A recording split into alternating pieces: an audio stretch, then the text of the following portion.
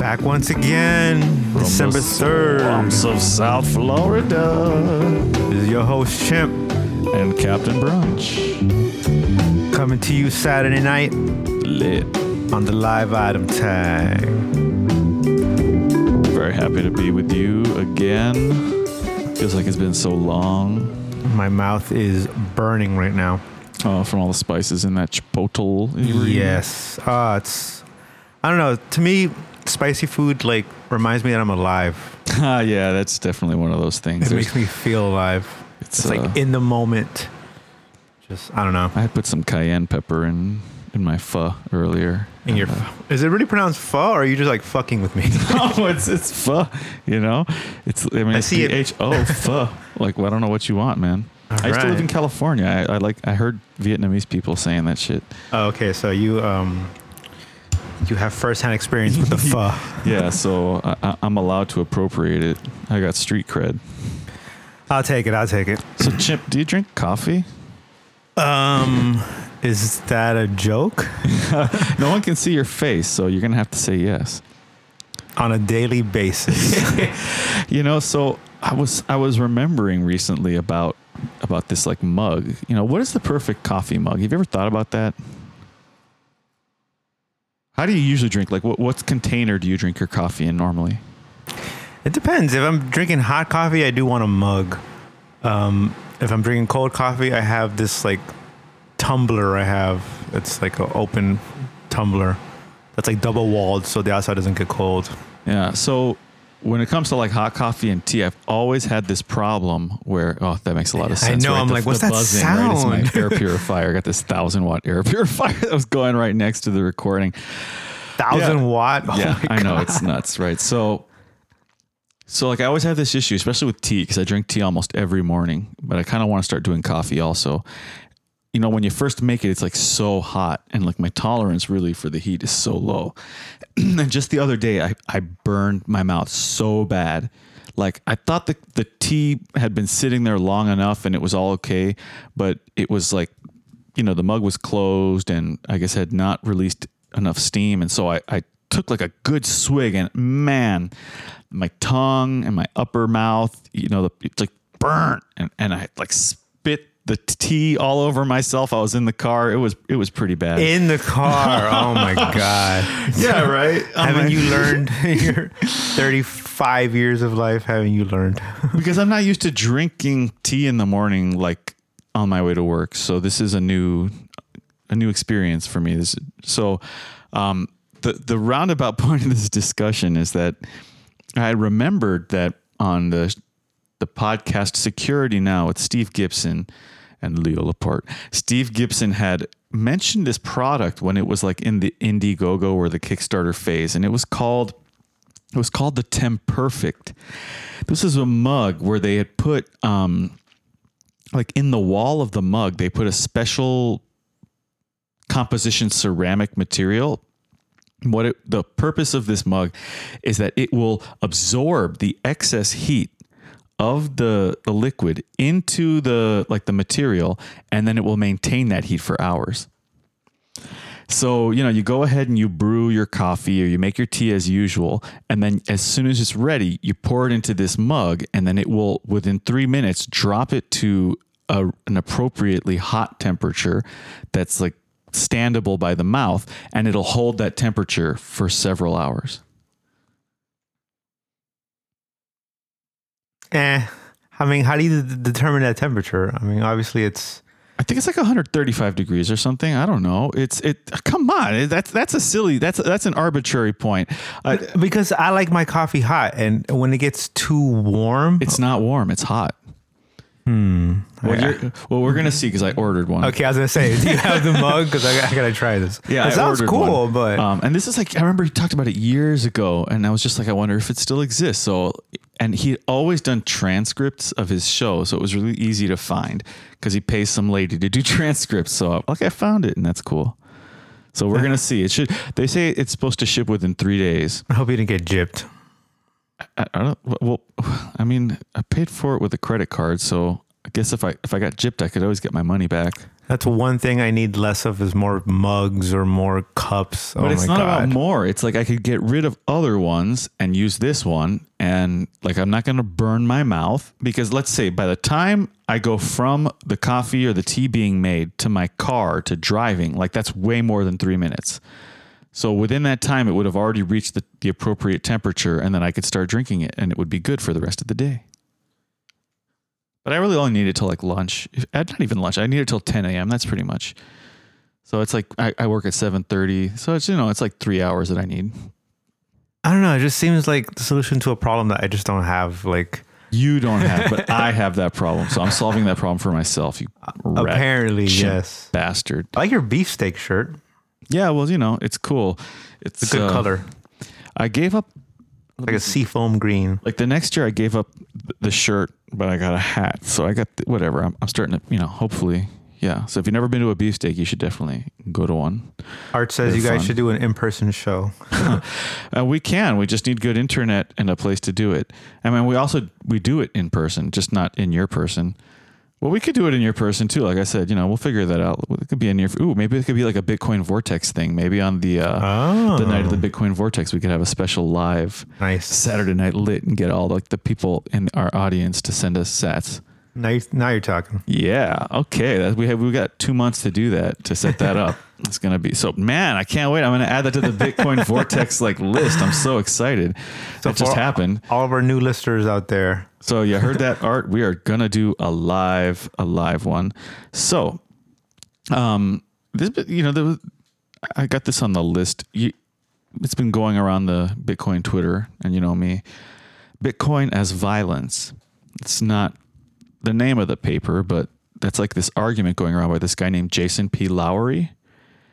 And it's sort of the argument is really, it's an alternative to kinetic warfare. And he talks about how Nikola Tesla suggested that in the future, like society is going to be so complex that we won't even fight physically. We'll fight like virtually.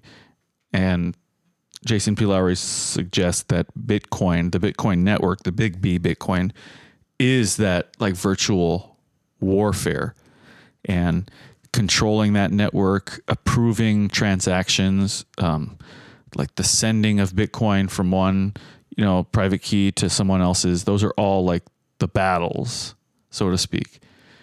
It's a way more complex argument than that, but battle. I mean, I like the idea, but to me, it's more like it's the infrastructure for the virtual battle. Yeah, but think about it like this, right? So if I invade your city and then I like go home to home and start looting all the houses and stealing all like the art and the paintings and the gold and stuff, but your Bitcoin, I can't necessarily do that, right? And so that's what he's talking about, is that this is like this warfare where we can put value into Bitcoin where we can't put it in other things, in a way that we can't put it into other things because it's controlled, through this decentralized permissionless network. And so it gives people who are willing to value Bitcoin a power that governments cannot take away. So he's got like this neat little chart where it's like talking about like where does power come from and how is it expressed and blah, blah, blah. And one of his arguments is that, you can disrupt like hegemonic power structures by valuing things that they don't value, or by not valuing things that they value, or like so the inverse. And so if the power structure values the dollar, then what Bitcoiners can do to empower themselves and to disempower the governments or to the hegemony is to not value the dollar. That's kind of like warfare he's talking about right there, because for sure, so a lot of the Bitcoiners have been real huffy puffy over this. I'm like just finishing up a 3-hour interview he did with the Bitcoiner named Marty Bent. And I'll probably, when he releases his paper, it's like a master's thesis or something. And this guy, Jason, works for Space Force. So, he's like a spook or something, but he's definitely talking about Bitcoin in a very interesting way, and in a way that I've thought about for a long time. I mean, I've said this probably for more than a year now. World War III is going to be won by the army paid in Bitcoin. And I feel like this is exactly what Jason's talking about. Well, there's always space for mercenaries. Oh, that's definitely, I think, going to be a big part of it too. Like mercenary, the private military organizations, because that's what's happened over the last 20, 30 years or whatever. Like especially with the war on terror, which is, So I do have to respond to the chat real quick because go for it. Art did mention that he likes the iced coffee at Brooklyn Bagels. I took you there once, if you remember. I don't remember. Brooklyn Water Bagel. Oh, I don't remember. And they had those ice cube coffee, those coffee ice cubes. Yeah, those are really good. They're mad expensive, but real good. If you're not in the chat, please join the Telegram chat. I got the link there in the No Agenda social post. Well, yeah, that's the current chat room, but we'll see how long that lasts. Well, I mean, it's going to last as long as we only have 8 people in it. we're never going to migrate to the Discord at this point. Yeah, I'm not too worried about that. The Discord is it's more of like a project. A newsroom. Yeah, that's just one room in it. But I'm also working on like these bots with like with this developer, and it's more of a long-term project that I'm trying to kind of create an ecosystem that would be ready for if we had an audience like that was. What do you mean if we do have an audience? Right no, there. But I'm saying like if we had a lot of people who don't demean them. You're continue, just continue. Chimp, stop throwing shit at me. It's my job. Anyways, rest in peace, Umbrel. So today, I destroyed my Umbrel. And by that, sell it? No. Oh. So, I mean, the physical device was a Raspberry Pi. So all I did was I took the 8 gigabyte mini SD card and then I overwrote it with the Umbrel operating system. And so the next chance I get, which probably maybe be during the week, I'll like plug the Raspberry Pi into a monitor so I can turn it on and start like using the Raspberry Pi operating system and seeing what that's about. Learning some coding. Well, I guess so. I mean, I want to try learning some coding. That's partly part of the idea. And so we'll see. I'm going to be replacing the function of the Umbrel before was to serve as my Bitcoin node. I'm going to get the Embassy Pro. I'm hoping by the end of the month. It's supposed to be shipping from Start 9 in the next few weeks. So I'll have a Bitcoin node through the Embassy Pro, and then I'll also have some other interesting stuff going on with the Embassy Pro, and I look forward to documenting that as time goes on. Also related to technology, AI chat just hit the Twitter influencer space, and these people are going off the walls. I think it's called like Open GPT, or I don't know what it's called, but it's some sort of application, some sort of interface that you can chat with an AI, whatever that means. And reminds me of Smarter Child. Remember Smarter Child? I don't. Oh man, it was like AOL Instant Messenger bot. Oh man. Well, this might be like that. Good old days. People are, I don't know. Someone said like, write a poem about woke. Jesus Christ. Write a poem about woke, sorry. What was I doing? No, I keep feeling vibrating. I think it's my phone, but it's your... Oh, let me put my thing on. It's so annoying. Yeah, I'm sorry.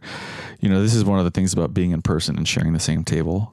Sharing the same tiny metal table is that the vibration. Depending on how far I move in the next month or so. Oh gosh, it will no longer be a problem. I might have to come to you. That'd be cool. Yeah, I got no problem with that. So anyways, yeah, it'd be nice to get the hell out of the house on a Saturday night. I don't know if that's how you feel when you come over here, but I would definitely feel that way. Like, yeah, I get to go outside. I just cleaned the house, so you can always come next week. All right, we can talk about that. So, there was one. So I said that one person asked us to write a poem about woke or write a poem about like the effects of woke, but some other person, like they were making this big deal because they asked at first whether men or women were more violent, and the AI was like, well, men are more violent statistically.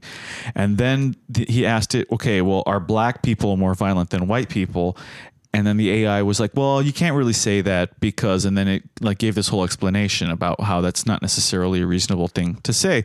And I actually mostly agreed with, everyone accuses me of being a social justice warrior, so this should be no surprise. I mostly agreed with what the AI was saying in regards to whether black people are more violent or more criminal than white people. But the Twitter influencer was like, just going nuts because he's like, why can't the fucking AI admit that black people are more violent than white people? Oh my God. I know. And I'm just like, is this really the fucking point that you're trying to make right now? Like they created this tool. It's super awesome. It can be used for teaching. It can be used for looking things up without having to spend like a lot of time sifting, without having to spend a lot of time sifting through data or options. And the guy's complaining about the fact that the AI is programmed by like things that humans have written already. He's like, yeah, people have been talking about, racism and race and social justice and disparity for a long time on the internet. In fact, I would say it's one of the native discussions that people have on the internet is like this social identity politics bullshit that we love to talk about. And so obviously the AI is going to be woke some of the times. If you're talking about woke stuff, right? But if you're talking about economics, it's probably going to be like Austrian or more right wing because the Austrians, they like thrive on the internet, whereas they get no fucking attention in the mainstream media. So it's like you're going to expect the AI to reflect what exists on the internet.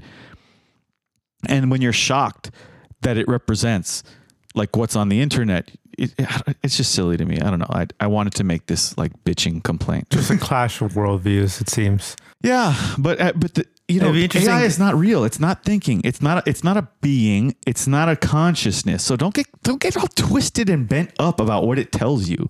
Like, come on, people. So what if they had the AI just watch mainstream news all day? No, I think it reads though. I don't actually know what it consumes, but it's like obviously text. And it gives you like, it'll write paragraphs, it'll write essays. The thing is nuts. People ask it to like, to write lines of code for them.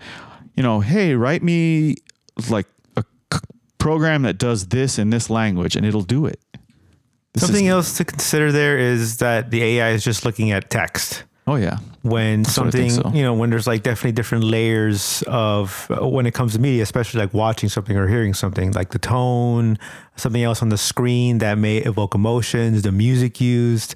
So it just being text is interesting that the AI was woke, but I wonder what direction it would go when AI is able to, I guess, interpret all those other layers of information. Yeah.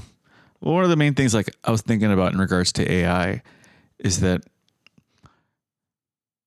AI, again, it doesn't think. This is something I was saying. I don't know. I was arguing with someone, but it's just something I said to someone on the internet. It's like the AI doesn't think. And they're like, are you sure? And I'm like, yeah, I'm sure it doesn't think. Like I think. And how do I know I think? It's because I waste my time. That's so then what is AI doing when you ask it a question? It's like performing algorithmic behaviors, based on some sort of logic. And then what are you doing when I ask you a question? I'm wasting a lot of time is what I'm doing. Like I can tell you a lot of the things that I'm doing are not based on logic. And that's the main difference is that we do things that are not based on logic. Like they're based on our feelings. Well, that may be logical at the time. Like at what time? Like, no, we have all kinds of feelings that are illogical. When you're in the moment and feeling, it makes sense to do this because I feel a certain way. Well, this is going to, this is going to come up later. He really pissed me off. So I punched him in the face. Okay, I'm going to go ahead and break. Okay. So the Miami Herald published an article in the last week. Let's say you're already getting the articles. I know because you made me do it because of the topic that you're bringing up. Okay. The headline is balloons set off an active shooter scare at a Miami area college. How police responded. All right. This is by Jeff Kleinman. So again, balloons. So popping balloons at Barry University that some students thought were gunshots. Oh my God. Set off an active shooter scare that brought police and fire crews swarming to the Miami Shores campus Thursday night. Wait, where? Oh, Barry? Barry University, private school, private university. And this is later in the article. Before 8 p.m. Thursday, the university sent out an alert that advised an armed assailant is on campus. Take necessary and appropriate action. Run, hide, fight. Okay, so when did this happen? This was Thursday. Thursday, 3 days ago. So, and again, this was before 8 p.m. And then on the same article, like I have the link here, there's an image showing that fire rescue didn't even show up until 9 p.m. So they by 9 p.m. they already knew that the balloons it wasn't gunshots. But so what does this have to do with what we were just talking about? It's because sometimes our fucking feelings are stupid. And sometimes you got to take a moment and like just consider the circumstances, right? So maybe before you call the cops and say, hey, there's an active shooter, like, I don't know, maybe you go around the corner and check because not that you should. You're the one who gets shot. When you turn that corner, you're the one who gets shot right in the face. I don't know. You got to tell me what you think, people of the world. I mean, obviously, I think it's stupid, but I can see the people's argument. You know, in that moment that you're taking to think, lives could be lost. Right. So know? First of all, so speaking of woke, right? Obviously, none of those people know what gunshots sound like. Yeah, that's the first thing, right? Because again, like they just feel because they just hear a popping noise or something, and they're like, their guts are going all like jelly, and they're like, oh my god. I'm sorry that happened to the people who like very naively thought that was gunshots. Well, that's just an argument for gun education. Yeah. So sad. So sad. Are people too woke? I don't even know what that means anymore. It's gotten so deep. I'm just like, what does that mean? So I was, I was a substitute teacher. I worked in the public school systems. I had to do regular, what did they call them? Like red alerts or something where, they would lock the school down. We had to pretend there was an active shooter. There was a certain place we would have to stand. We had to be quiet. It's just so bizarre. Okay, so I mean, I don't want people to like run towards gunshots. I don't want you to run around a corner towards gunshots. But like, if you think there may have been gunshots, at least take a moment and listen. Are there people screaming? Are there people running? If it's just like a few if it's just a few pops, right? It could be like someone's car misfiring or something, right? There's 1,000 things that a popping noise could be other than gunshots. Or someone's practicing their marksmanship. Not in Miami Shores. not in the town or village or whatever of uptight Miami Shores. It actually happened to me the other night. I was walking Rickon and pop, pop, pop. And a car skrrr. I'm like, what the fuck? Man. And then there's this lady, it's at night, and this lady's walking her kid and she starts speeding up like, oh my God, oh my God, oh my God, oh my God. Then 5 minutes later, pop, pop, pop again. Well, you know what? Like I definitely, I go through a lot of headlines. I read a lot of articles, and there have unfortunately been a lot of people, people die pretty regularly, unfortunately, as a result of retaliatory killings, and they just happen to be in the area. And really the thing you don't want to do is look, because if you look, then you're yeah, I mean, you don't want to be a witness. Exactly. Okay, so again, I'm not saying to go and run towards the gunshots, but just before you call the cops, like at least just wait 10 seconds, and if there's no one screaming for dear life, then maybe that's not what happened. That's all I'm saying. I mean, I live so close to Barry that I'm surprised I didn't hear the story. Like, that's definitely something Mao would have told me about. Well, other than it probably being on the news that night, just a pretty embarrassing circumstance all around. First of all, they had all those cops, all the fucking cops who had to show up, all the fire rescue, like even after they knew that it wasn't gunshots. It's like, what did they go there for? Just to like, I don't know, hit on the young students and try to get their numbers or something. I'm very confused by life. But I like being alive. I just hope that those people who thought balloons popping were gunshot were also like being alive.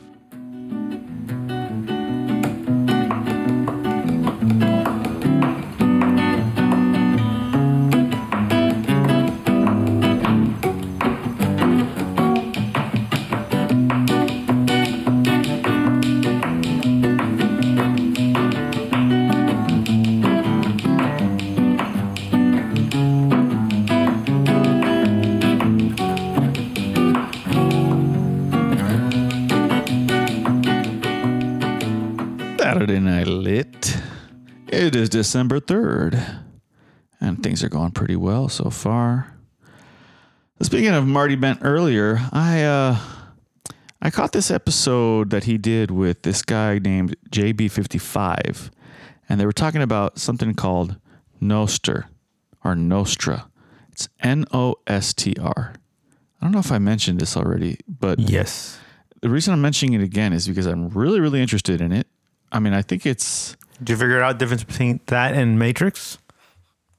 I still have not... Yes. So, no. I mean, I think with... What a dingleberry.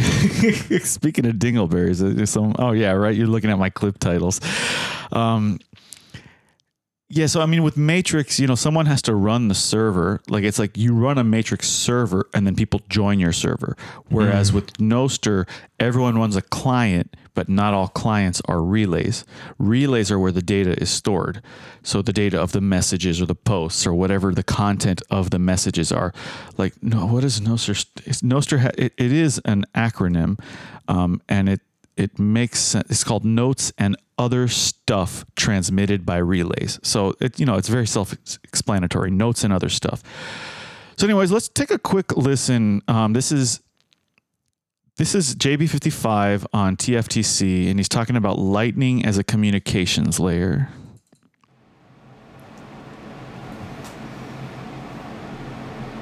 Clip 1. What's Oh my God, did you just record yourself? Oh, maybe. Okay, so this sucks. Probably for clip 1. I screwed it up, but I'm pretty sure from clip 2 on, which is not at all the same topic. So the point he was... Let me just check. Hold on. To cope, he's had to... Okay, good. Okay, so that's what it was. All right. So anyways, long story short, damn, it would have been way nicer to have this like really intelligent expert guy explain this.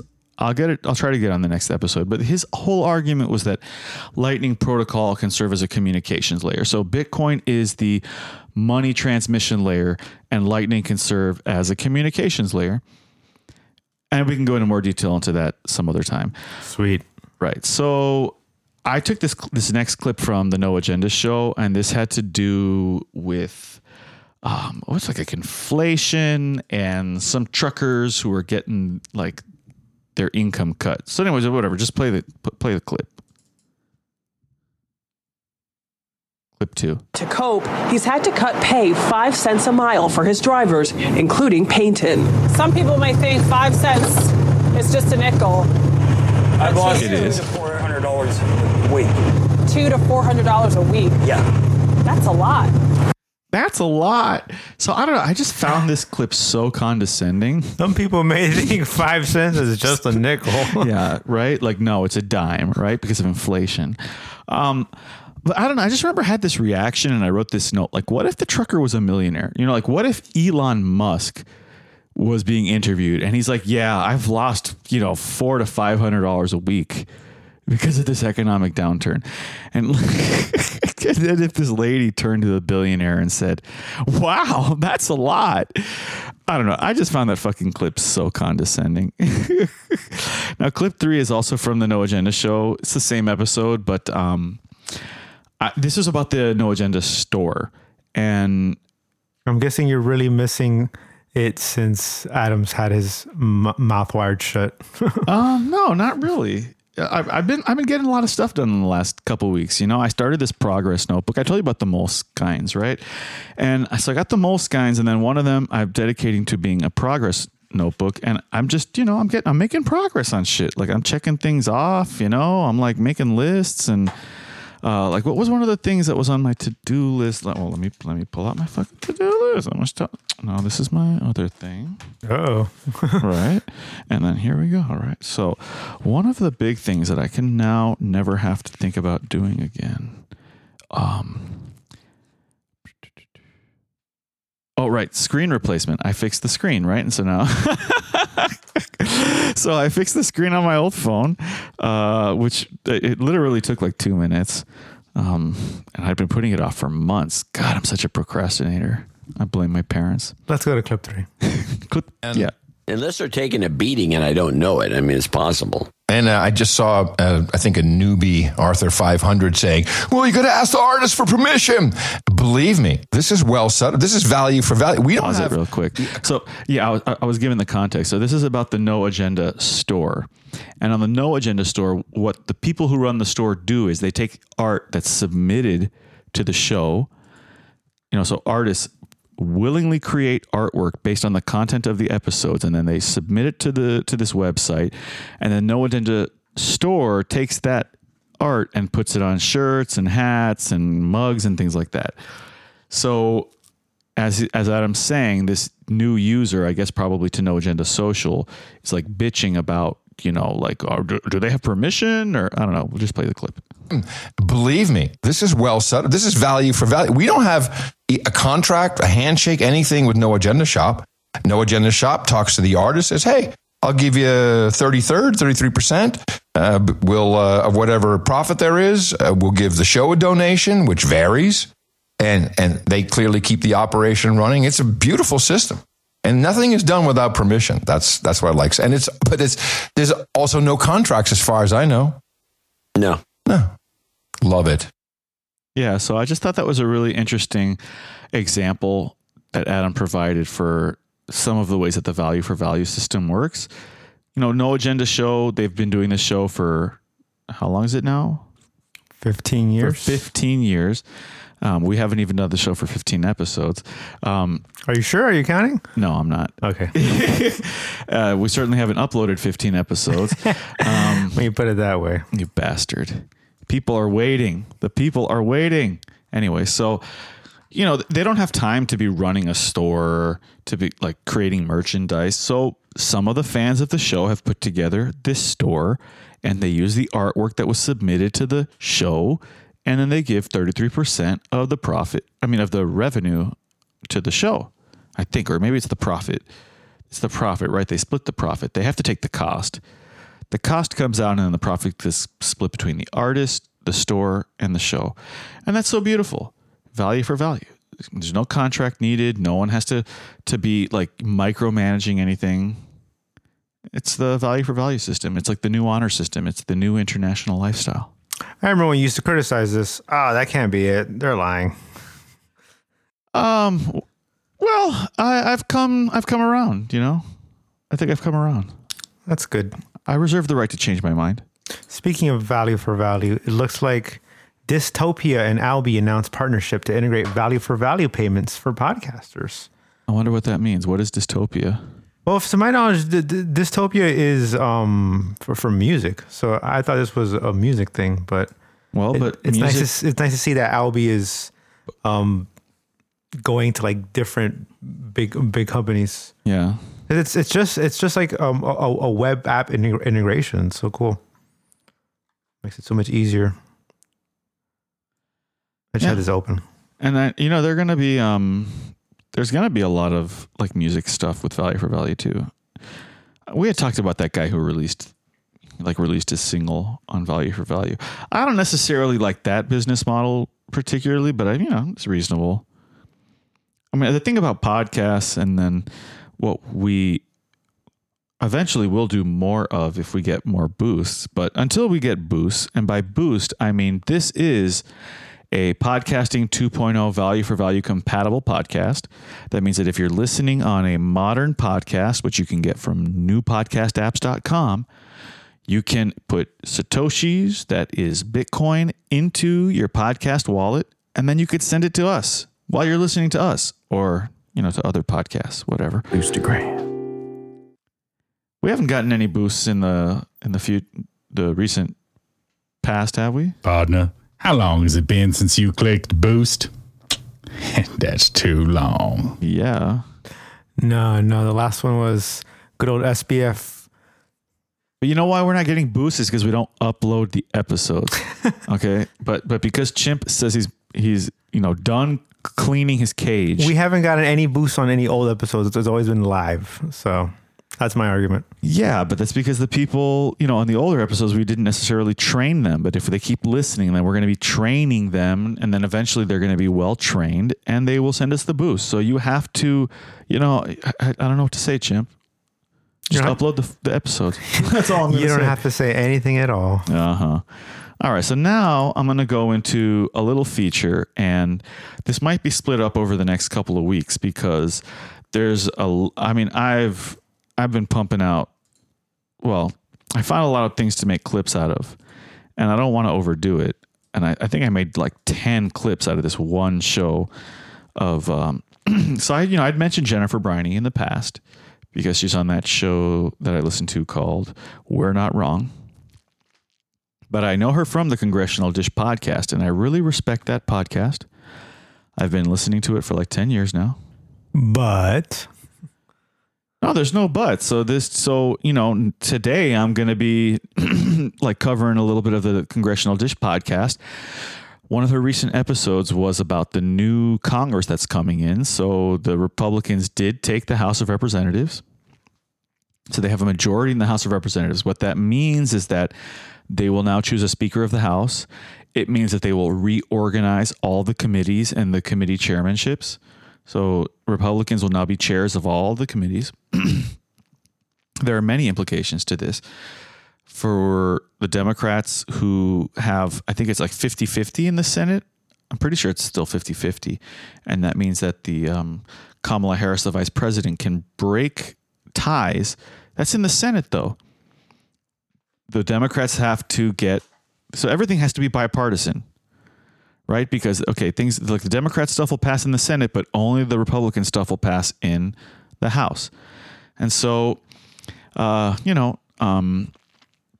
Jennifer Briney, who was raised a Republican, she became independent.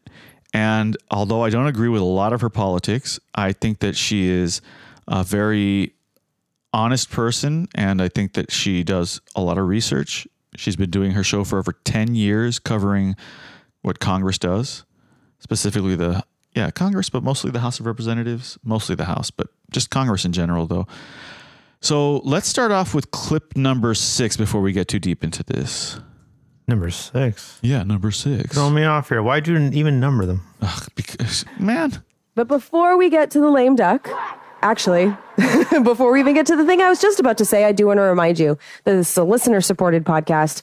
I take donations. I do not accept any advertisements from anyone, no corporations, no politicians, nobody, even though my email is constantly full of people trying to pay me to tell you things. I say no to all of them. And the reason is I want to build trust with you, because if I'm going to tell you information and I'm going to analyze this information, I want you to know that no one is paying me to say anything. So if you appreciate that relationship that you and I have, and if you appreciate this podcast continuing to exist, please support the show with whatever payment method works for you on congressionaldish.com. So I guess I would say the but is that I don't like the way she does value for value. I mean, I would say I don't like the way I do value for value either, but we don't have enough boosts or whatever, donations or whatever you would call it, to really justify having a value section. But she does have a value section in her episode. And having listened to her for so many years, and she did this thing where she was doing, like, she was splitting up the value episodes. So she would do a regular episode, and then she would dedicate a whole episode just to saying thank you to the people who gave her money. And the problem with that is that it would just make those, like, it would create these two different kinds of episodes instead of integrating the content all into one episode, so that the fact that she was getting paid for it was, a part of the fact that she could do the whole episode. Instead, it's like it made this really weird thing. And so she did that for like 3 years, and then, or however long she did it, and then she realized that wasn't working, so she stopped doing that. She never uses the word value once in that pitch or in that discussion, even though she talks about how she doesn't take advertiser money, she does blah, blah, blah, blah. And she learned this from the No Agenda show. So one day I'm going to like write her a letter and send her a check and be like, this is what you got to do. You gotta just, there's a formula to it, right? I mean, it's important to mention it's a value for value show, but then at some point in the show, you thank the people who paid you for it. She's going to say, who the fuck are you? I've been doing this for years. No. That's what she's going to think. She's way too humble. And then she'll write you a thank you letter. No, you're so cynical. I'm serious. Like, I think Jen's a really nice person. Have you met her? No, not in person. I know, right? I've only listened to her talk for like 10 years. Celebrities. It's weird. Yeah, right. Is she a celebrity? Right? I am celebrating her right now, right? And I'm gonna have another 9 clips with her in it. But now to the heart of the matter, right?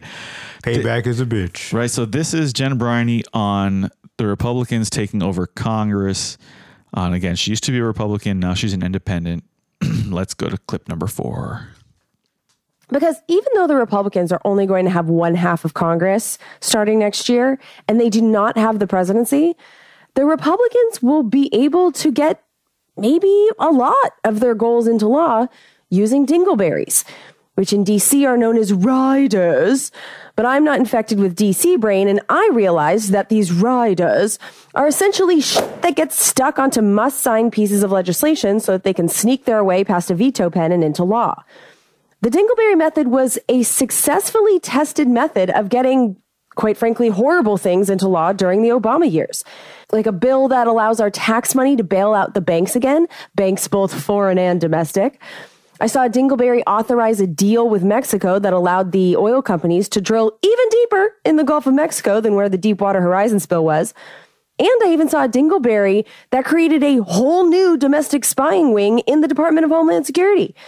So the Dingleberry method during the Obama years allowed Republican lawmakers that serve corporations and the intelligence community spooks to get all kinds of things into law that wouldn't have been signed into law on their own. In fact, quite a few of these bills got specific veto threats when they were introduced on their own. I feel like that implies that the Democrats would never sign that into law, but I mean, I just think. How do you mean? Because she's saying she's kind of saying like, oh, it's being snuck in there. Those sneaky. Well, but she's not saying this as if the Democrats don't do the same thing, but she's talking about in the context of. Not that they do the same thing, but like. No, but they do. I know, but I'm not trying to say that. So like, I don't think they care. Like someone's getting paid off. Like. Well, yeah, it's more, and they used to call this pork barrel spending, which I guess, she hasn't been covering Congress long enough to know that. But since she started covering Congress, she's been very thorough. I think she started like during the Obama administration. So I don't think she was doing it during the Bush years. That's when I started paying attention to those kinds of things. Pork barrel spending is like, okay, you got this, bridge in Wyoming that needs repairing and it only gets used 2 times a year. But, the congressman from that district is only going to vote on this spending bill or something if you're willing to put this, maintenance on the bridge on the bill. And so that's what they're talking about. Is that for the president and for the Senate to be able to get any of their agenda through the next 2 years, they're going to have to let the Republicans in the House of Representatives stick a bunch of dingleberries or pork barrel spending into the bills. Weird stuff that's got nothing to do with what the bill is. Like the bill will be about, protecting victims of domestic violence, and it's going to have, like $2 billion for microprocessor manufacturers in it. Like that kind of like one thing's got nothing to do with the other, but they're on the same bill because that's what it took to get it passed. And so that's kind of what she's lamenting. Let's go on to clip number 5. We're a part of all the Dingleberry festivals that I have witnessed and shared with you over the years. And hold on, pause it. Okay.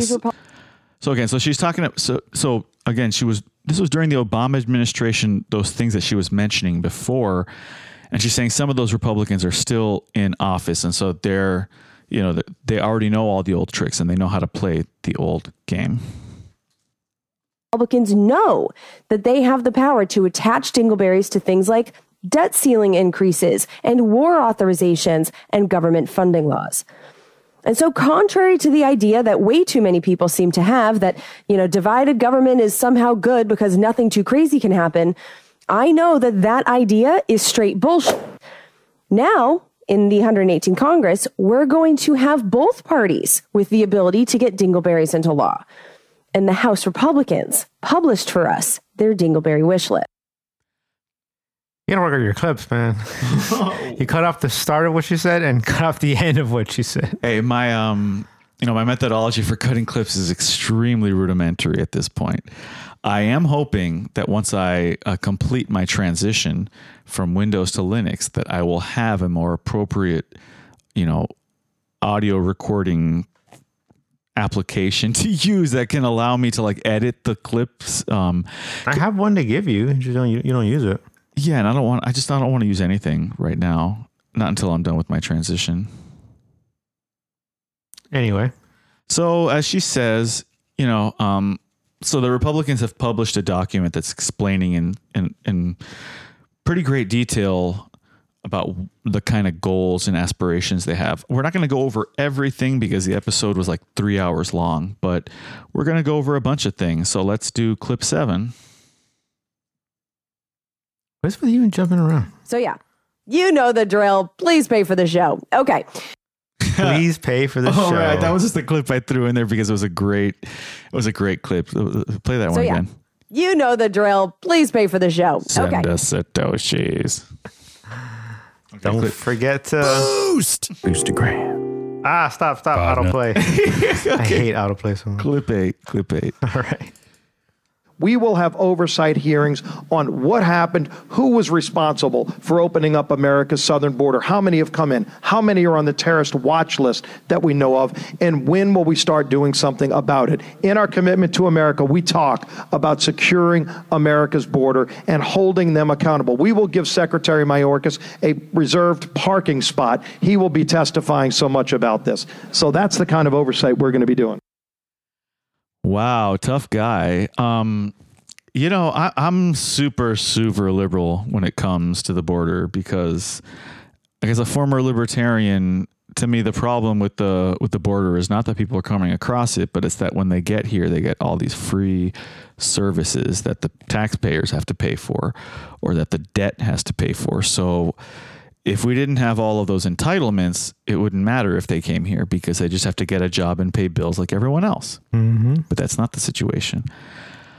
I do have to wonder, though, it's Republicans and Democrats. They take no responsibility in these discussions about the border and about immigration for the things that the U.S. government has done to screw up Latin America so much that these people want to come here in the first place.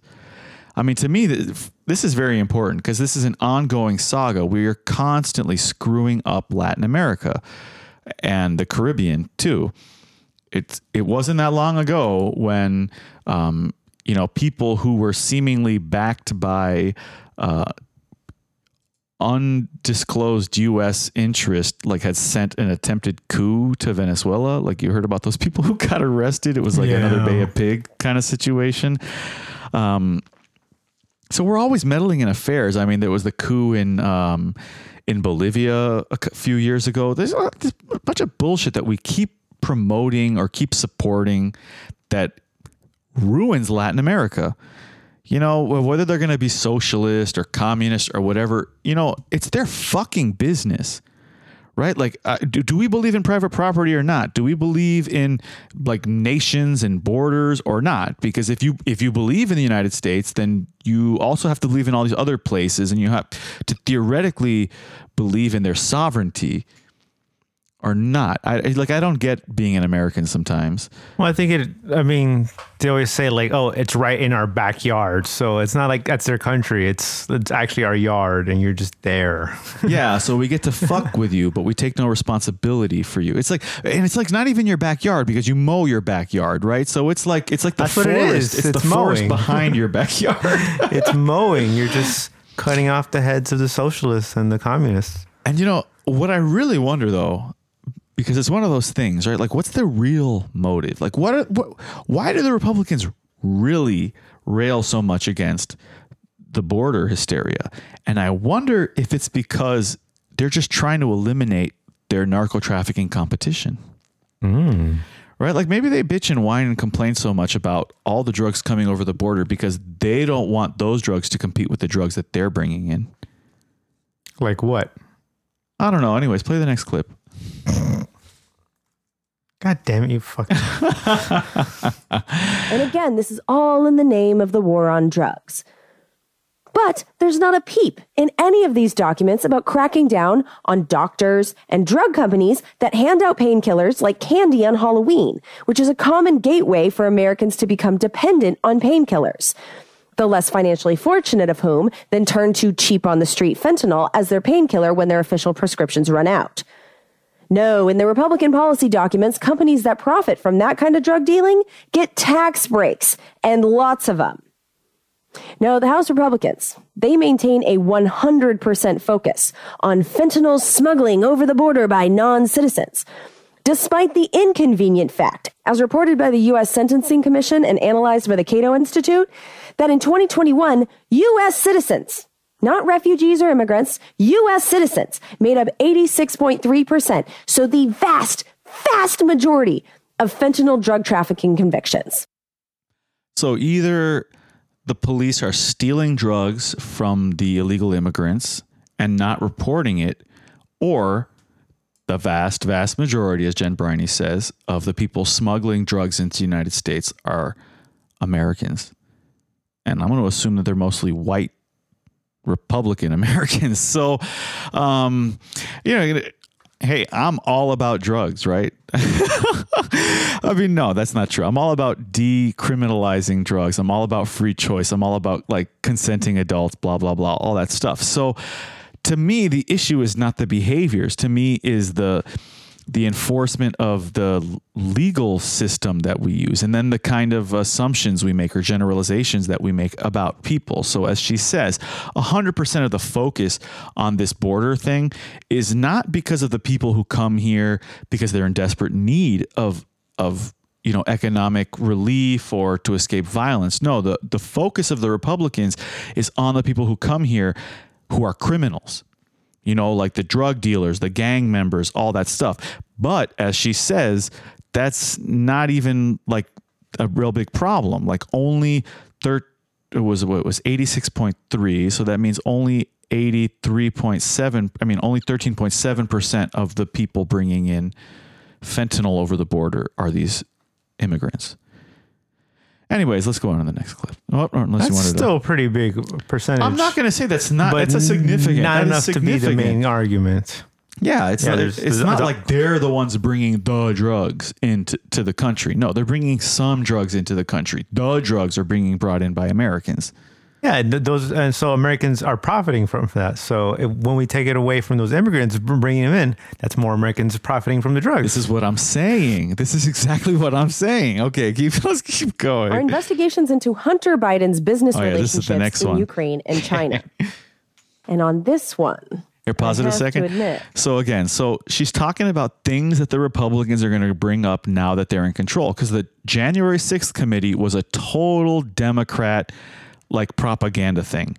So now, I know they're going to end it. Well, I don't know. One expects they're going to end it, but I would really find it hilarious if the Republicans decided to continue the January 6th committee, but then just flipped it on its head to use it as an example of how the Democrats were completely screwing everyone over. So anyways, well, we just got to keep that clip going then. Our investigations into Hunter Biden's business relationships in Ukraine and China. And on this one, I have to admit, I really do want to know more about what the Biden family was up to in Ukraine, specifically from around early 2014, when that coup in Ukraine that Vice President Joe Biden personally helped orchestrate happened. I want to know what he was doing in Ukraine from... Why did she say, I personally have to admit I want to know? Isn't that kind of implied? As an investigative journalist? She's not an investigative journalist. She covers Congress. So she's talking about her personal opinion. She's saying, okay, I mean, this is separate from just me talking as a journalist. This is me talking I'm personally interested to know. Copy. I want to know what he was doing in Ukraine from then until, now. I want to know as much as I can about what Joe Biden and his family has done in Ukraine. And considering that Hunter Biden, his son, with no experience in the oil and gas industry, got a job at a Ukrainian gas company right after that coup that paid him about $50,000 per month, I do think that an investigation into Hunter Biden will give us some currently unknown details about what his dad was up to in Ukraine at that time. I want to know, and I've wanted to know for years. As bad as I feel for Hunter Biden, I really do, because, you know, he didn't ask to be born into a high-profile political family, and his drug problems are, you know, dude, I'd probably be all kinds of fucked up with that level of scrutiny and pressure, too. I feel bad for Hunter Biden. And this next Congress will not help that man get any better, because the pressure on him, oh my God, how can that not become unbearable? Even for a healthy person, you know? I fear for Hunter Biden. It sounds more like a whip than a golf swing. Oh man. So speaking of this, so she talks about this in the episode, and I don't know if this came across the grapevine for you, but last night on Twitter, Elon Musk started revealing what he called like the Twitter free speech files. So Elon Musk has contracted journalist Matt Taibbi, who, I mean, I personally respect as a journalist very much, and that's kind of hard to get from me. He's letting Matt Taibbi go through the files of basically conversations and correspondences that Twitter employees and Twitter executives had with members of the DNC and who knows who else. Specifically in the reveal yesterday about covering up the Hunter Biden laptop story. The Hunter Biden laptop story, I'm pretty sure we've mentioned it before, but like Hunter Biden, unfortunately, is a crackhead, and he is like out of his fucking mind sometimes when he does crack. He left his laptop at a computer repair shop and apparently never picked it up. The guy who he gave the laptop to repair, like, went through the laptop and found all kinds of horrible videos of Hunter doing things supposedly with like underage girls, prostitutes, smoking lots of crack. And so he gave it to the FBI. The New York Post published a story about this, and social media went bent over backwards, like turned the world upside down to make sure that this story did not get out. And this was just before the elections. Yeah, I don't know. So that was just interesting timing that Jennifer Briney would bring this up, and then this thing would happen. So let's go to the next clip. Yeah, it's definitely going to be very interesting as he brings out more stuff. But with the Republicans' focus on Hunter Biden, they also intend to pursue investigations and bills related to censorship of news on social media platforms, because the Republicans are still justifiably pissed that the true story of Hunter Biden's laptop full of documents and party pics being discovered was labeled as Russian disinformation and removed from social media and news sites before the 2020 election. And in my book, that was election interference. A true story was scrubbed from the internet. Not entirely, I was able to find it, but enough that far, far fewer people were reading it than otherwise would have if posting it were allowed. So, Russian interference, is there any collusion? I mean, the Democrats spent years just filling the media with all this crap about Trump being a compromised Russian agent, patsy, whatever. And they wasted so much time. They did committee hearings. They did Senate hearings. There was so much attention was done to it. And then as soon as the shoe was on the other foot, I mean, they did everything like they were the bunch of liars, like filthy, lying, manipulative, cheating people. And, you know, what are you going to do? It's going to be interesting to see how people like react to this. Like the more liberal-minded who didn't believe at all that there's any censorship on Twitter. Now it's pretty hard to say otherwise. So the gymnastics that they're doing right now is that, like, so Elon said something about government interference, and all that's been revealed in the Matt Taibbi, like, it's a Twitter thread, you know, so the Twitter limits the post to 142 or whatever, 100 something characters. So there's 30 of these posts. it's not his usual format. Matt Taibbi usually writes long format investigative journalist pieces, but on his Substack, he says that this is just the beginning, that he's going to be publishing various articles on his Substack from the documents that he's getting from this investigation. So I do think that this is just the beginning. One of the big things that's not going to get talked about, but that's the subtext for a lot of this, is the extent to which the government used secret national security powers to censor Twitter, because they can't talk about it, right? So like maybe Elon Musk as the CEO can somehow see evidence of some sort of secret national security letters being sent to Jack Dorsey or to other Twitter executives telling them to do specific things that they're not allowed to admit publicly. Okay, so yeah, so sorry, you said to censor Twitter, but what that means is to have Twitter censor tweets. No. So, I mean, if you get a letter saying, okay, we're the federal government, you cannot tell anyone you received this letter or you're going to be prosecuted under violation of national security law. To comply with this letter, you have to do the following, and then thank you, goodbye. Like that's censoring Twitter. That's like basically telling them we're going to treat you like a bunch of fucking terrorists unless you do what we tell you. Yeah, you can't say shit. Yeah. And it's interesting, like how, because I kind of feel like it's being presented as, oh, Jack Dorsey didn't know shit, and that's why he left it immediately afterwards. What they're saying is that he didn't know about specific activities, right? So like all the things, and this is another thing. I'm pretty sure Matt Taibbi is probably being told by Elon, okay, like, let's make Jack look good. Yeah. I have a business deal with him. Let's make him look good. All right. Well, let's get back to the congressional dish clips. But unfortunately, you have 2 number 12s, just so you know. What are they titled? But unfortunately, his dad is the president of the United States. It's going to be rough. Okay. So this was supposed to be the first 12. Let's just, let's torture Hunter a little bit more. But unfortunately, his dad is the president of the United States.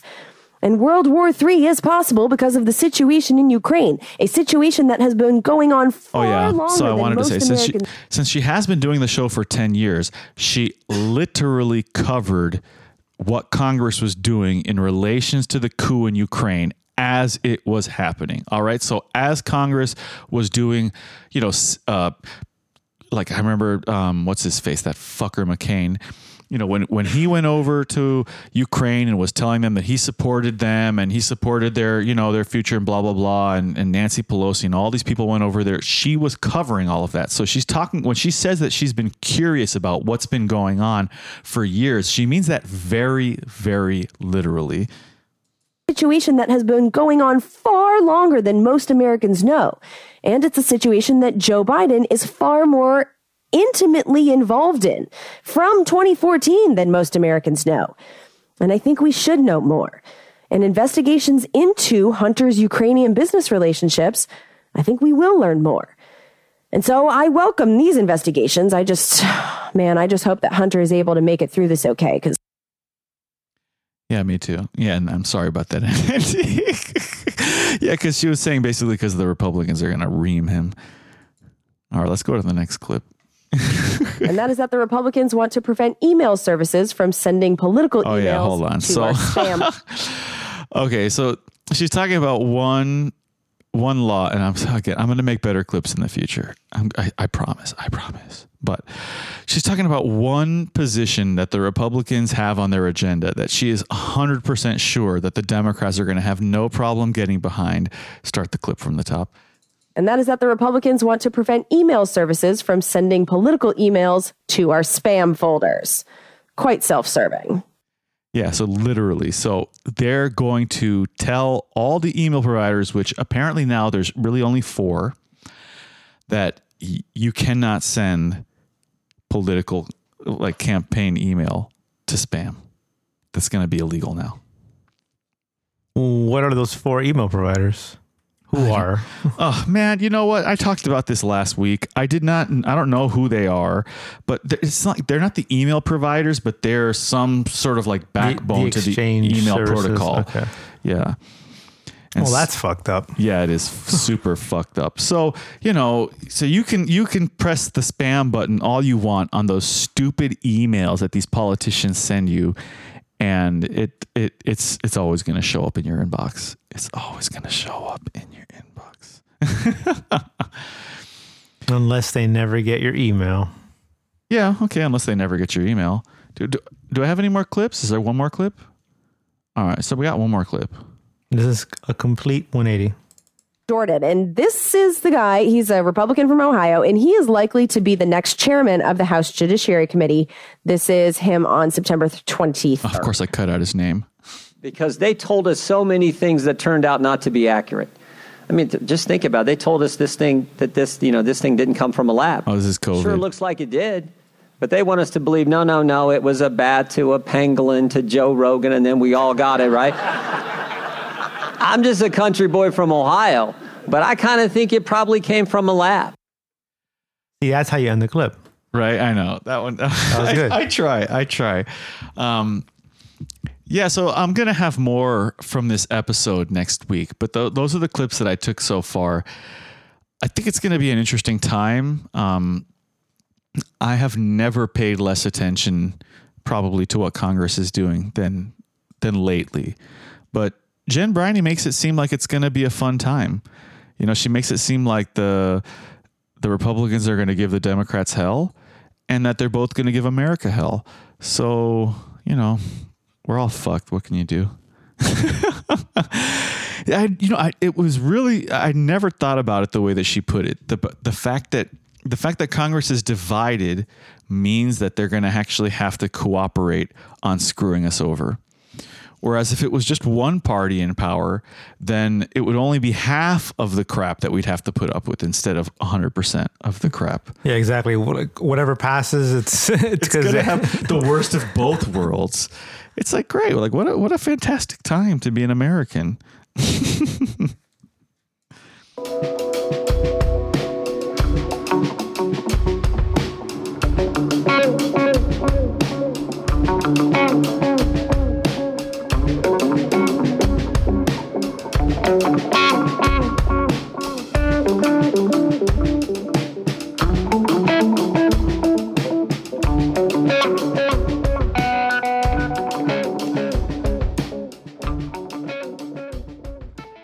I'm pretty sure the Republicans actually invented the national security letter. It was when Bush was president and 9/11 happened, the war on terror started, and I can't remember who the lawyer was, but it was some lawyer for the Department of Justice, I guess. And he came out with the letter that's... Was it in Barr? No, this was way before Barr was... Well, I mean, Barr's, he's an old guy, but he was not a part of the Bush administration. What was it? It was basically because of the Patriot Act, they just decided they could start writing these horrible letters to companies and make them do things. It was what a great time. So did you hear they're going to build a super tower in downtown? They're going to build a Waldorf Astoria. Jeez. In downtown Miami. And I think it's going to be over 100 stories tall. Damn. I was guessing it's taller than the Koya and the Blue and Green Diamond. Yeah, none of those are 100 stories tall. Yeah. Those are probably like 60 stories tall. Yeah, this is going to be just a gigantic tower. And there's another one that just got announced this week that's going to be like over 1,000 feet. And it's like twice as big as the Intercontinental Hotel. I mean, downtown Miami is getting crazy, and it's going to get crazy. There's so many developments going on right now. Start buying your property now. With Bit Basel going on, I feel like a lot of out-of-towners are going to buy property this week, or they're going to get convinced that they should buy property here this week. There was one of the headlines that I shared on our Discord chat room had to do with just expectations for the luxury market to keep booming over here. I don't know why I follow the development news, because I'm probably never going to be able to or want to afford half the crap that I read about. But it's some pretty interesting stuff, and it's Miami's going to benefit a lot. Probably by the time I'm ready to get rid of this condominium unit, it'll probably be worth a lot because of that that train station that they're just about to finish building nearby. And have you seen it? No, I haven't been there. I haven't been there in like months. I saw it a lot earlier, maybe like 5 months ago. Oh, because you take I-95. Yeah. Okay. Yeah, I never go through West Dixie Highway, which now they're supposed to call Julia Tuttle Highway or something like that. Really? Yeah. You don't remember that? So that was like a whole thing from maybe it was like 2 years ago. So this has to do with a lot of the woke stuff, right? So they're like, oh, Dixie Highway's a racist name. It's a racist road. So we gotta change the name. And then I'm just like, but did Julia Tuttle ever come to? I mean, that wasn't Julia Tuttle. It was, man, that was so dumb of me because Julia Tuttle's not even black. They changed the name to the Harriet Tubman Highway. Oh God! And so then my whole thing was just that, and I have no problem with Harriet Tubman, but she wasn't from Florida. So I just find it so strange. Like these people are so fucking desperate to virtue signal that they're just picking the most famous black lady that they can think of and sticking her name on the road to like erase the racism. What's the name of that congresswoman over here? The black one who's been there forever. Oh man. Frederico Wilson. Yeah, there's a name, the Frederico Wilson Highway. She's like famous for her hats, right? Yes. Oh man. So yeah, I'm not down with that. I have no problem with changing the name of streets, but if you're gonna do it for something like because Dixie Highway is a racist name, then pick something that actually represents Florida. I don't know, maybe pick like one of the local Indian tribes, like pick a name from them, or one of the one of the local famous black people who actually lived in the state of Florida and did something in the state of Florida. There are black people in Florida. Anyway, I don't know. Man, it's already called Miami. That's an Indian name. Yeah. What more do they want? A lot of things. They want a lot of things, and they're not going to get it. So I got a couple headlines, just a couple. And we got to stretch them out because we got another 19 minutes to go. This is like a sick and sad headline here. In Miami's public housing, hundreds of units lack air conditioning. That's changing.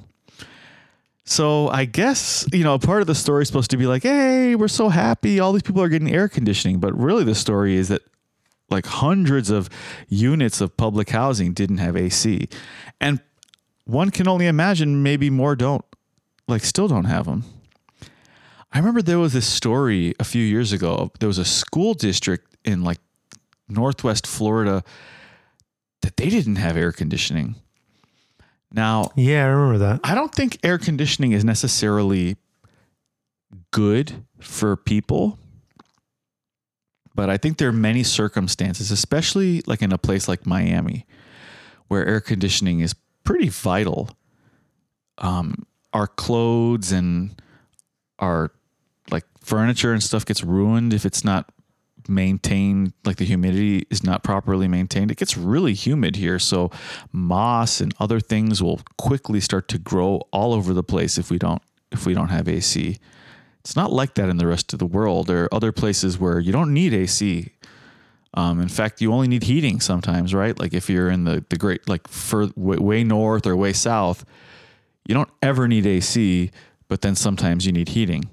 Well, it's kind of the opposite here, right? Like we pretty much don't ever need heating in Miami, but you need AC a lot of the time because it's really hot. I remember when we were driving to wherever we went, and we crossed into Georgia that one night and it was freezing.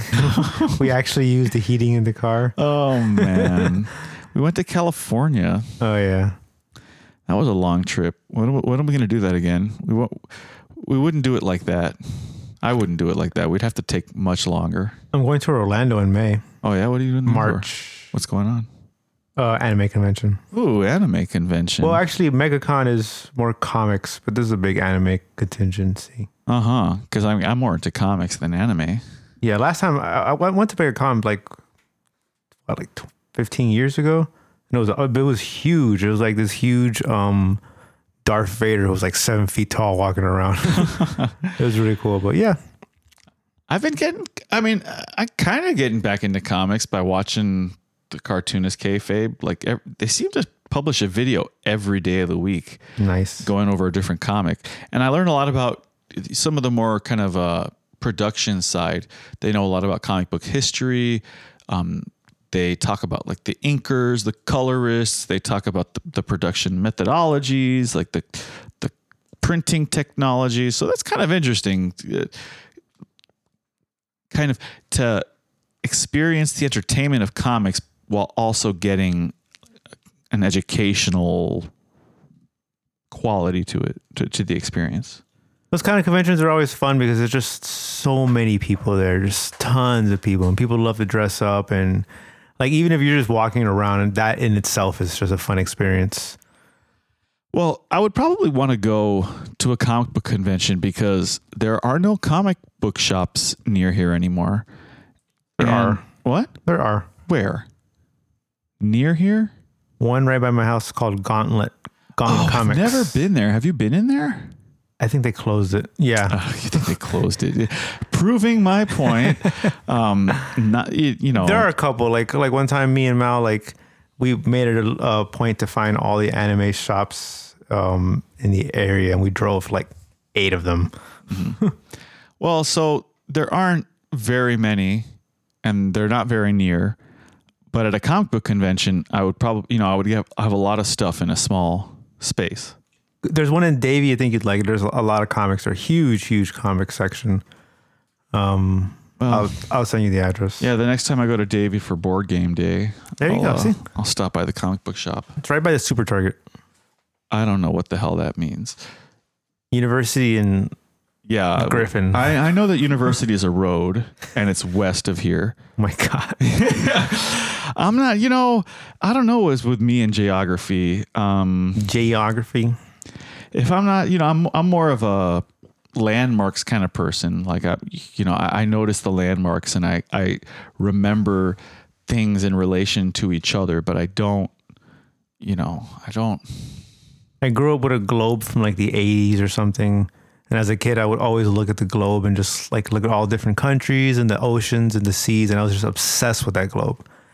And just my brain is like a map. Like I try to map everything. Well, definitely when I started playing like the Total War series, I started learning a lot about world geography.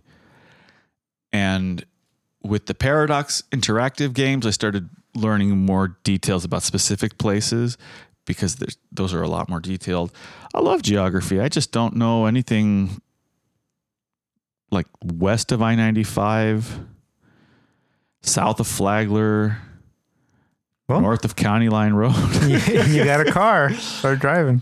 Yeah, but I mean, I mostly drive to get places, and Miami and South Florida is kind of like an ugly and boring place, so I'm not paying attention most of the time.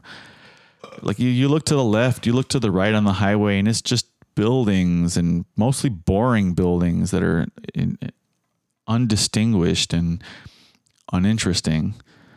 So, I just get where I'm going. I listen to my podcast or, I'm listening to a little bit of music lately, but mostly podcasts, and I just get where I'm going. And it took me, I don't remember how many times going to my apprenticeship on Thursdays all the way in Coconut Creek, which is, it's like 30 miles from where I live and 20 miles from where I work. And it took me several weeks, probably like 6 weeks of going there before I finally remembered how to do it without the GPS. Because I have to go through like 2 different highways and all this different turning. It's just, but once I got all the landmarks in my head, I'm like, okay, I can do that now. Jeez. As soon as I go somewhere, I never forget how to get there. It depends. Sometimes, but it depends. If it's like far and like there's a lot of weird arbitrary turns and things, I'm not going to remember all that. That's too much detail. I was thinking about it. My dad had his teeth removed like 20 years ago. I completely forgot about that. Like I knew it, but like it's always been there that I didn't think about it. You know, that's something that I've had to think about at my job because there's a lot of old guys at my job and some of them don't have their teeth. And there was this one day where the maintenance manager, like he must have gotten a new set because like he opened his mouth and it was just like, what the fuck happened to his teeth? It's like he had different teeth and he probably literally did. Or maybe he had just transitioned or I don't know what. And it freaks me out because both my parents have pretty shitty dental hygienic histories. So I've tried to be better than them. Like I am now the age that they were more or less when they had me.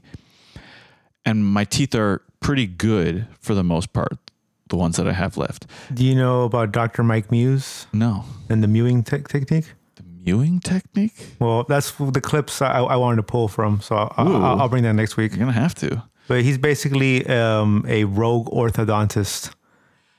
Fascinating. Yeah, it's really interesting. You definitely got to bring this up because I'm real concerned about like my oral hygiene. I don't want to lose my teeth. I don't want to have root canals. You know, like I should be able to have my teeth for the rest of my life. It's too late for us. For us, really?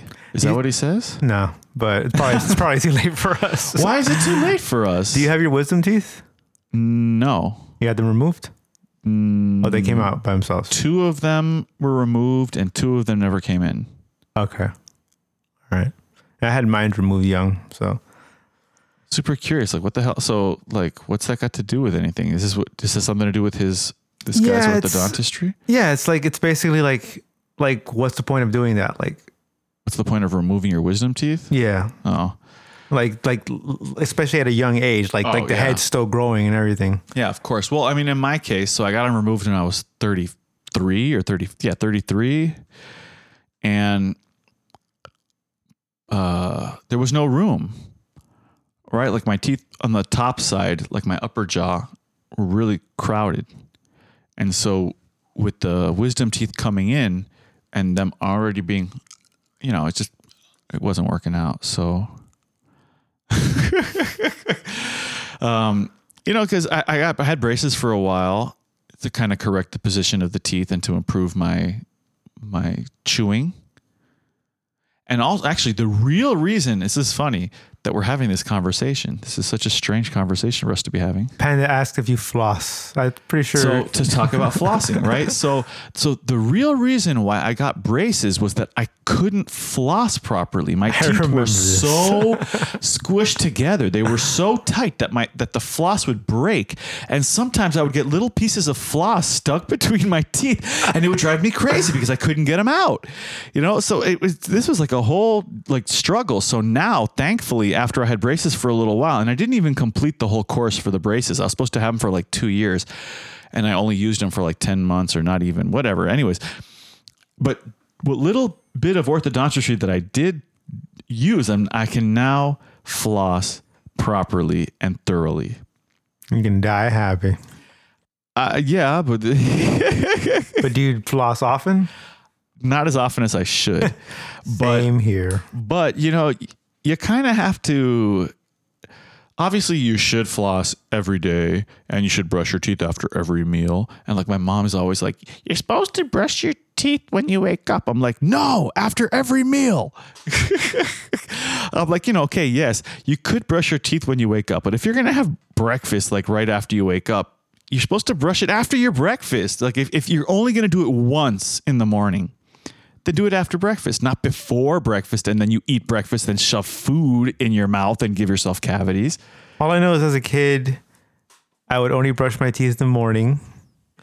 I'd drink a lot of soda and I never had cavities. Well, everyone's different. I mean, this is what I was going to say. So you have to kind of know yourself.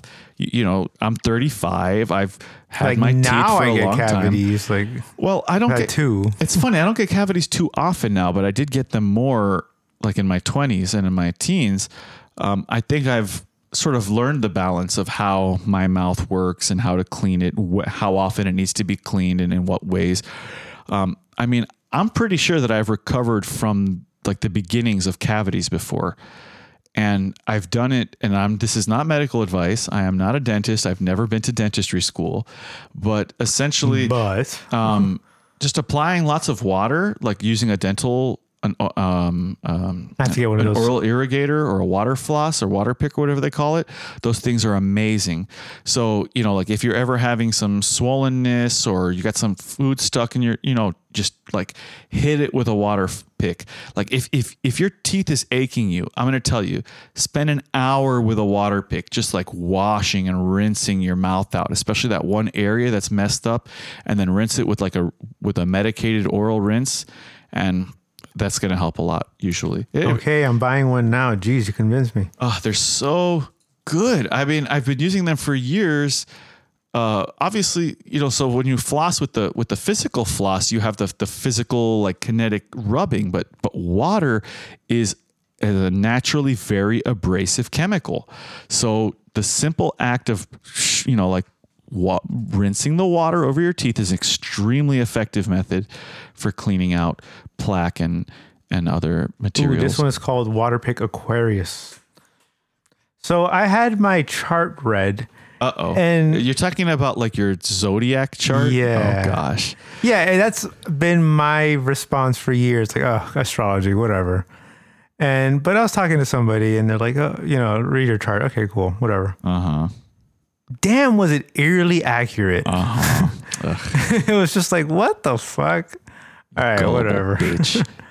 It was just accurate. I'm still not into astrology, but yeah, I'm not either. And it's funny because I have like a close family friend who her career is literally reading people's charts. And I mean, she's a nice person. We get along fine. I stay with her when I go to Brazil. But I just don't believe in any of that. Did she read your chart? Yeah, she's read my chart before. I mean, whatever. I'm not going to resist it. Like, if I get offered, I'm not trying to offend. No, don't read my chart. I don't believe that shit. Yeah, that would have been you at 18 for sure. Oh, maybe. I don't believe it. I don't want to hear your mystical nonsense. But apparently my people are weird. What do you mean your people? My Aquarius. Aquarii? Oh gosh. This is the problem, right? So one of the like real basic materialist contradictions of the zodiac is that the stars that make up the different signs in the zodiac, like none of them have any relationship with each other than the fact that they're close to each other and you can see them from the earth. Yeah. Yeah, that's the point. But I think that's basically the point. No, it's not but people, like, when they came up with these things, they had no concept of what those things that they could see were. They didn't, they didn't have a notion that, well, maybe the one that's brighter is somehow actually further than the one that's dimmer. Like they didn't, some people maybe had concepts like that. And you can see that in some of the writings of ancient, like, Greek thinkers, but for the most part, people know they're just, these are fucking candles floating in the sky. Like angels are holding up, orbs of, like that spiritualism and weird, it's just pseudoscientific baloney.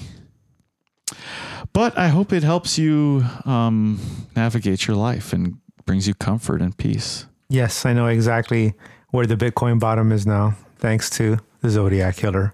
Oh, yeah. I don't, it's kind of funny. I was starting to think, and I was mentioning this earlier.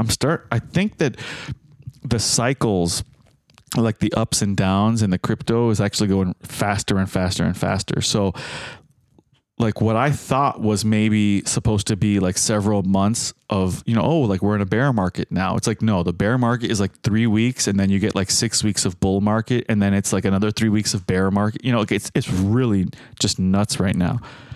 So to close out the show, let's do my last headline so I can get it out of the way and say that I did all of my notes.